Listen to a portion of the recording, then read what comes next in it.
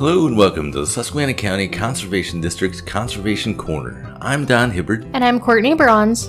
And each week we bring you conservation topics and events from around the Endless Mountains. Well, I think it's getting warmer out now. People are definitely getting out on the water. So this week we want to talk about an invasive species that seems to be taking over some waterways.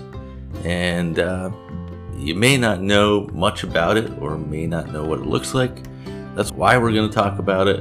And there's actually an organization called PA IMAP Invasives that's putting on a challenge that encourages you to get out and find this invasive.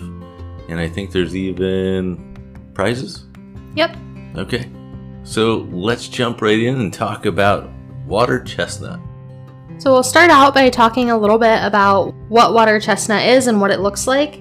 So it's actually a rooted aquatic plant that has both submerged leaves and it also has buoyant floating leaves. So the leaves that you'll see when you find it on the top of water are kind of a greenish, glossy, and triangular in shape, and they have a toothed edge. And the ones that you'll find underwater are more of like a feathery type leaf, and they're whorled around a cord-like stem. These stems can reach 12 to 15 feet in length, depending on water depth. And they have a small white flower that forms at the center of the stem, and they also have a fruit, which is a nut, that actually has 4 sharp spines on it.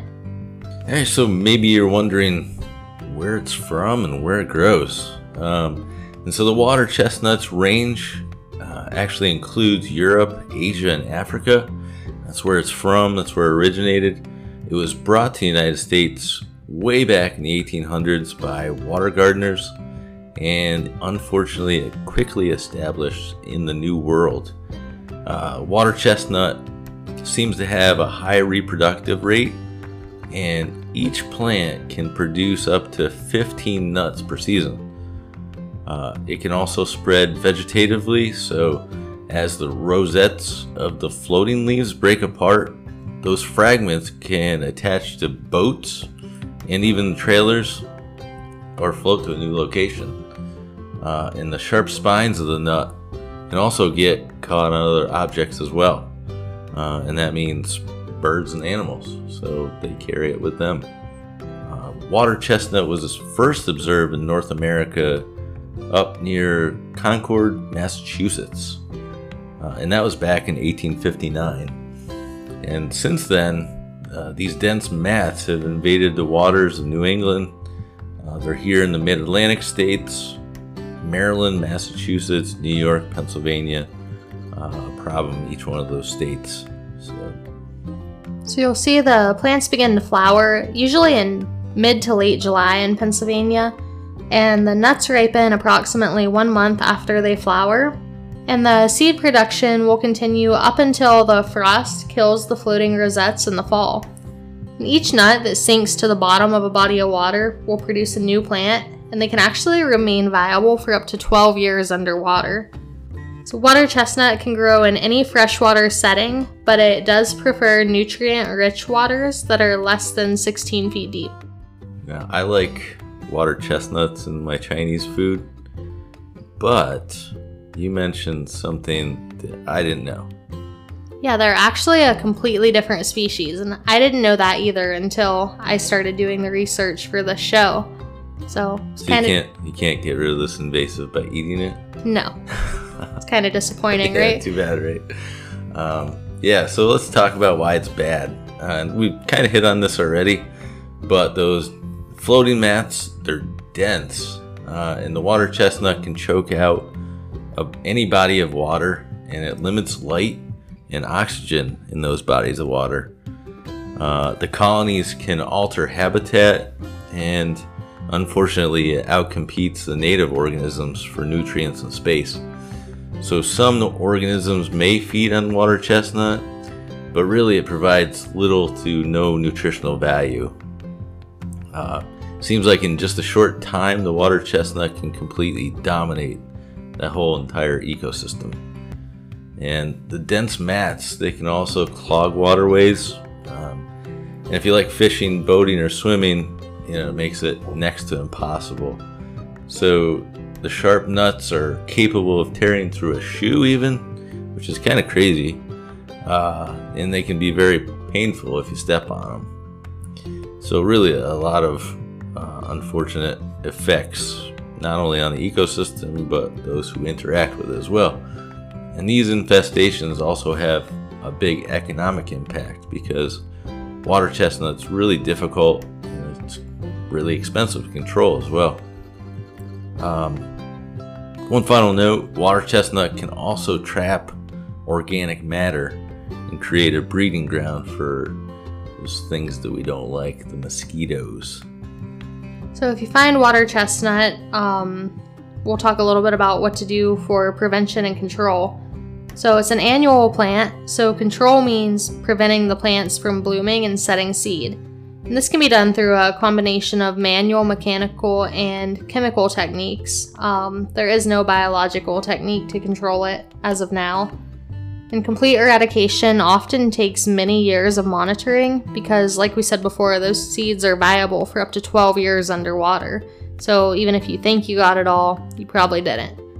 Larger infestations require the use of mechanical harvesters or the use of aquatic herbicides. Some infestations are so bad that total eradication may never be possible. Because of this, it's really key to spot them early while they're still small. So if you see water chestnut, you can pull it out by hand and just dispose of it, far away from any bodies of water. They say that each plant you get rid of will prevent up to 120 new plants from growing the next year. That's quite an impact then. So cool. Which brings us to our final point, and that would be what we talked about at the beginning, the Water Chestnut Chasers Challenge. Say that 3 times fast. Yeah, WCCC. So Pennsylvania IMAP Invasives Program, if you haven't heard about it, it's exactly what the name says. They're mapping invasives throughout the state. So it's focusing on this state in particular right now. And there's an annual Water Chestnut Chasers Challenge event this year during the month of July. The purpose of the WCCC is to provide an opportunity for natural resource professionals and community scientists just like yourself from across Pennsylvania to search for water chestnuts. So in other words, you're just going out in the local waterways and trying to find this invasive. And participants of the WCCC are asked to search for water chestnuts throughout the month of July and log their presence and absence findings into IMAP invasives. So the results are going to be tallied regarding current statewide distribution of the plant along with any new findings. And this information will then be distributed to all participants of the event as well as natural resource professionals across the state. And that's in hopes to identify some or all these populations so they can be managed better. Participation in the WCCC may mean searching for water chestnut in just one water body, or if you have a lot of water bodies around you, you can go look in all of them depending on the amount of time you have. However, the more places you search, the more information you can contribute to the results of the event. And prizes will actually be awarded for winners of the event. This year, a prize bundle of aquatic-related gear will be given away to 5 lucky participants.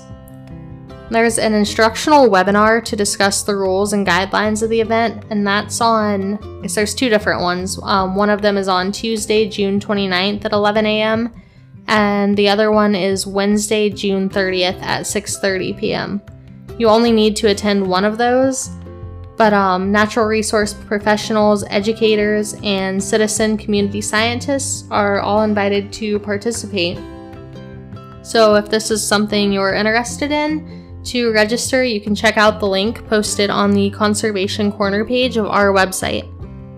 Yeah, hey, why not? You can get rid of some invasives and win some cool prizes. So, sounds like a good deal to me.